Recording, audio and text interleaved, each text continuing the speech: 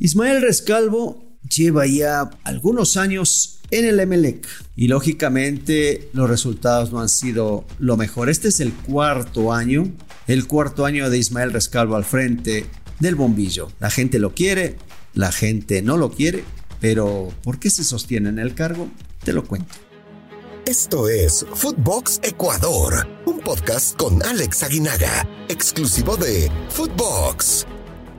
¿Qué tal amigos? ¿Cómo están? Un gusto saludarles. Soy Alex Aguinaga en un episodio más de Footbox Ecuador, un podcast exclusivo de Footbox. Y hoy es un buen momento para analizar el tema del Emelec, la situación de su cuerpo técnico encabezado por Ismael Rescalvo. Y digo que es un buen momento porque acaba de ganar 7-0 y muchas veces estos resultados tapan muchas situaciones que está viviendo el equipo del bombillo. Y tratando de ser lo más objetivo posible, empezaremos hablando o siendo muy ecuánimes con lo que ha sido la carrera del profe Rescalvo, ¿no? Un técnico español, tiene 40 años, fue defensa central, a veces mediocampista defensivo, jugó en las categorías inferiores de Levante,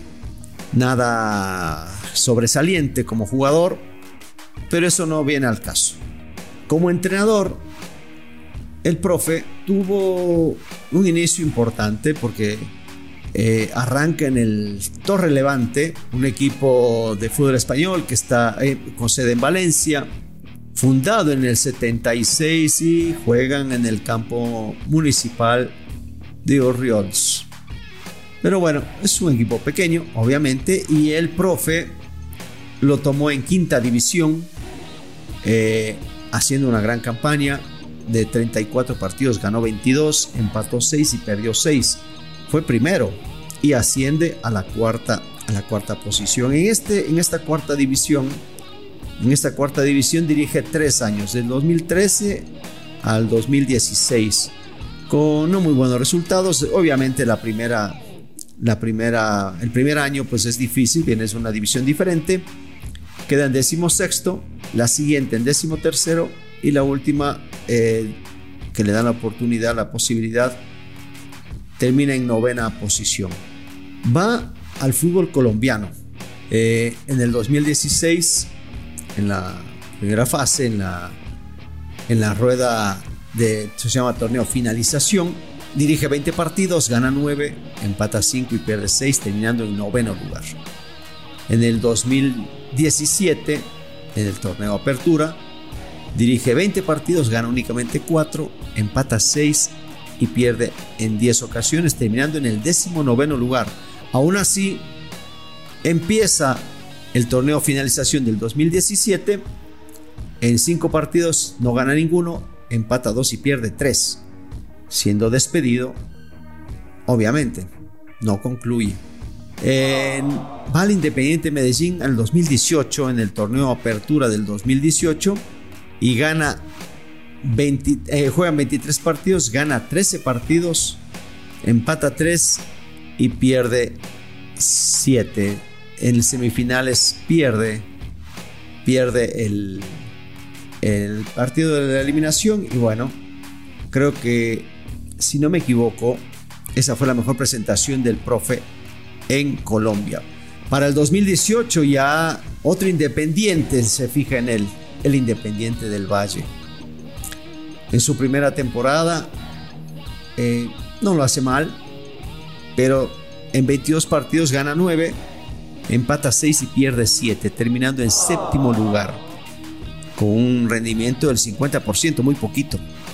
Pero a la final creen en su trabajo porque saca muchos jugadores, promociona a muchos jugadores, eso es, hay que decirlo, como un buen mensaje. Independiente del Valle es uno de los equipos que trata de sacar jóvenes, de ponerlos en la primera división, y esto lo hace o lo hacía muy bien el profesor Ismael Rescalvo. 2019, en 10 partidos llevaba ganando 8,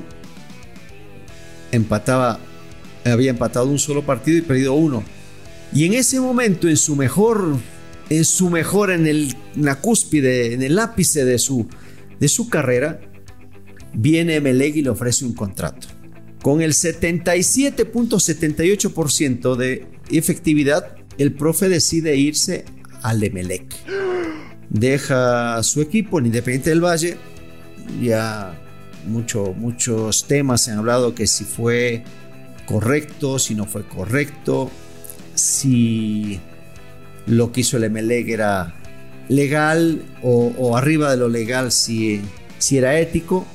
Pero bueno, eso no nos detendremos mucho a hablar, porque pues es un tema que no lo conocemos y no lo podemos saber, y lo que sí podemos hablar es de las estadísticas.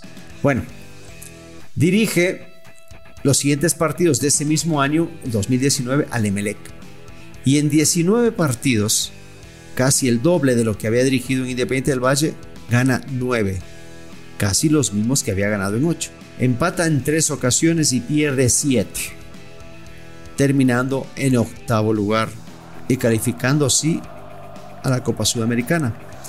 En este torneo internacional termina en octavos de final el equipo del Emelec.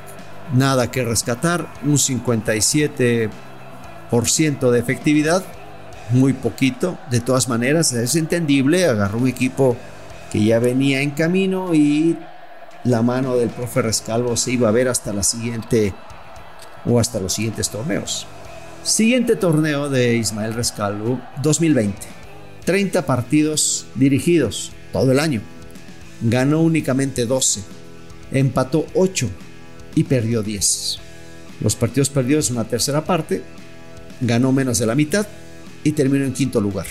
En la Copa Sudamericana pierde en segunda fase y nada más tiene un porcentaje del 51% de puntos conseguidos en este año. Bastante flojo, aunque mejoró lo del torneo anterior, calificando a Copa Sudamericana.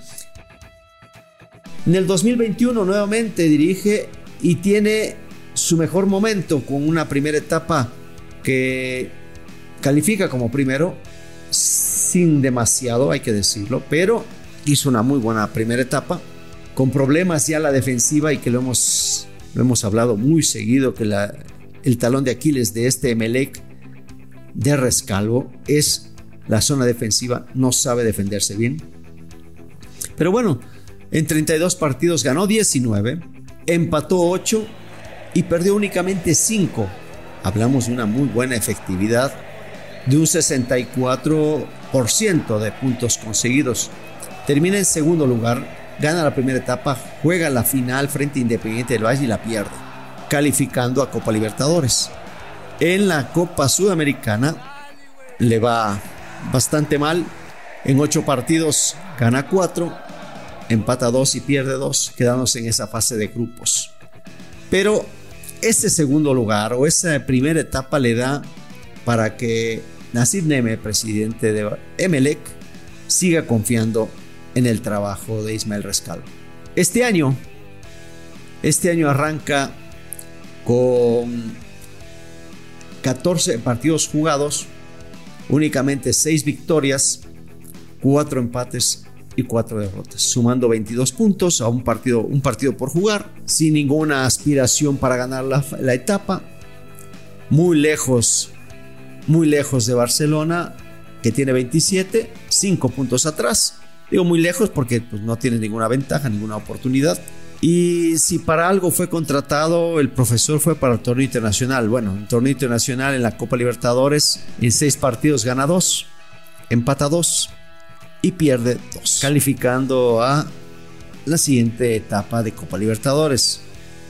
Rescatable hasta el momento su paso en torneo internacional. Hablamos de ese 7-0 que acaba de hacer el día martes, y que le alcanzó para calificar en un grupo donde también estaba el Palmeiras, que le robó, hizo 18 puntos, 8 hizo el Emelec, con un Deportivo Táchira, equipo venezolano que le complicó muchísimo, y un Independiente Petrolero, equipo boliviano que no tenía para competir en este grupo. ¿Tuvo fortuna en el sorteo? Sí. Tuvo rivales en los cuales ¿Podía golear? Sí, y así lo hizo. Veremos qué sucede en la materia pendiente de este Emelec, no solo de Ismael Rescalvo, sino de Emelec, en el cual el torneo internacional se le indigesta completamente.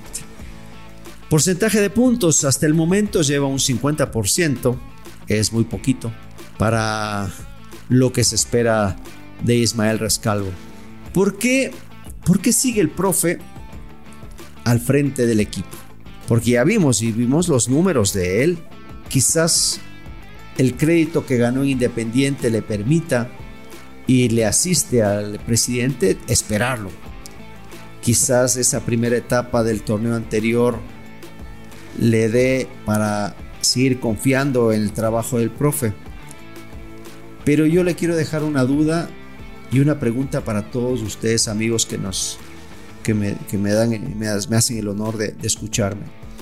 ¿Qué jugador o qué jugadores ha promocionado el profesor Ismael Rescalvo de sus divisiones menores? ¿Qué jugadores de la cantera, qué jugadores de sus fuerzas básicas están ahora en el primer equipo y se han consolidado con él? Ahí está la pregunta. Emelec se convirtió en un equipo comprador, ya no produce los jugadores de otras épocas. Me acuerdo de la época de Caviedes, de Moreira, el mismo Gaibor, son mucho más recientes. Los famosos extraterrestres de los 90, ya desaparecieron definitivamente esas opciones para el Emelec y solamente tiene que comprar jugadores de otros equipos. Se los dejo ahí porque entiendo la necesidad del equipo de ganar, pero también entiendo la capacidad que tiene el entrenador de formar. Ya les dijimos dónde estuvo, en Torre Levante, en quinta división. Sigue por un gusto personal del presidente, sigue por un capricho del presidente o sigue por la confianza que le tiene Nasib Neme. Lo que sí estoy seguro es que si fuera otro técnico el que dirija, un técnico ecuatoriano, hace mucho que le hubieran dado las gracias. Soy Alex Aguinaga y los espero el día lunes con un nuevo episodio de Footbox Ecuador, un podcast exclusivo de Footbox. Buen fin de semana, amigos. Footbox Ecuador con Alex Aguinaga, exclusivo de Footbox.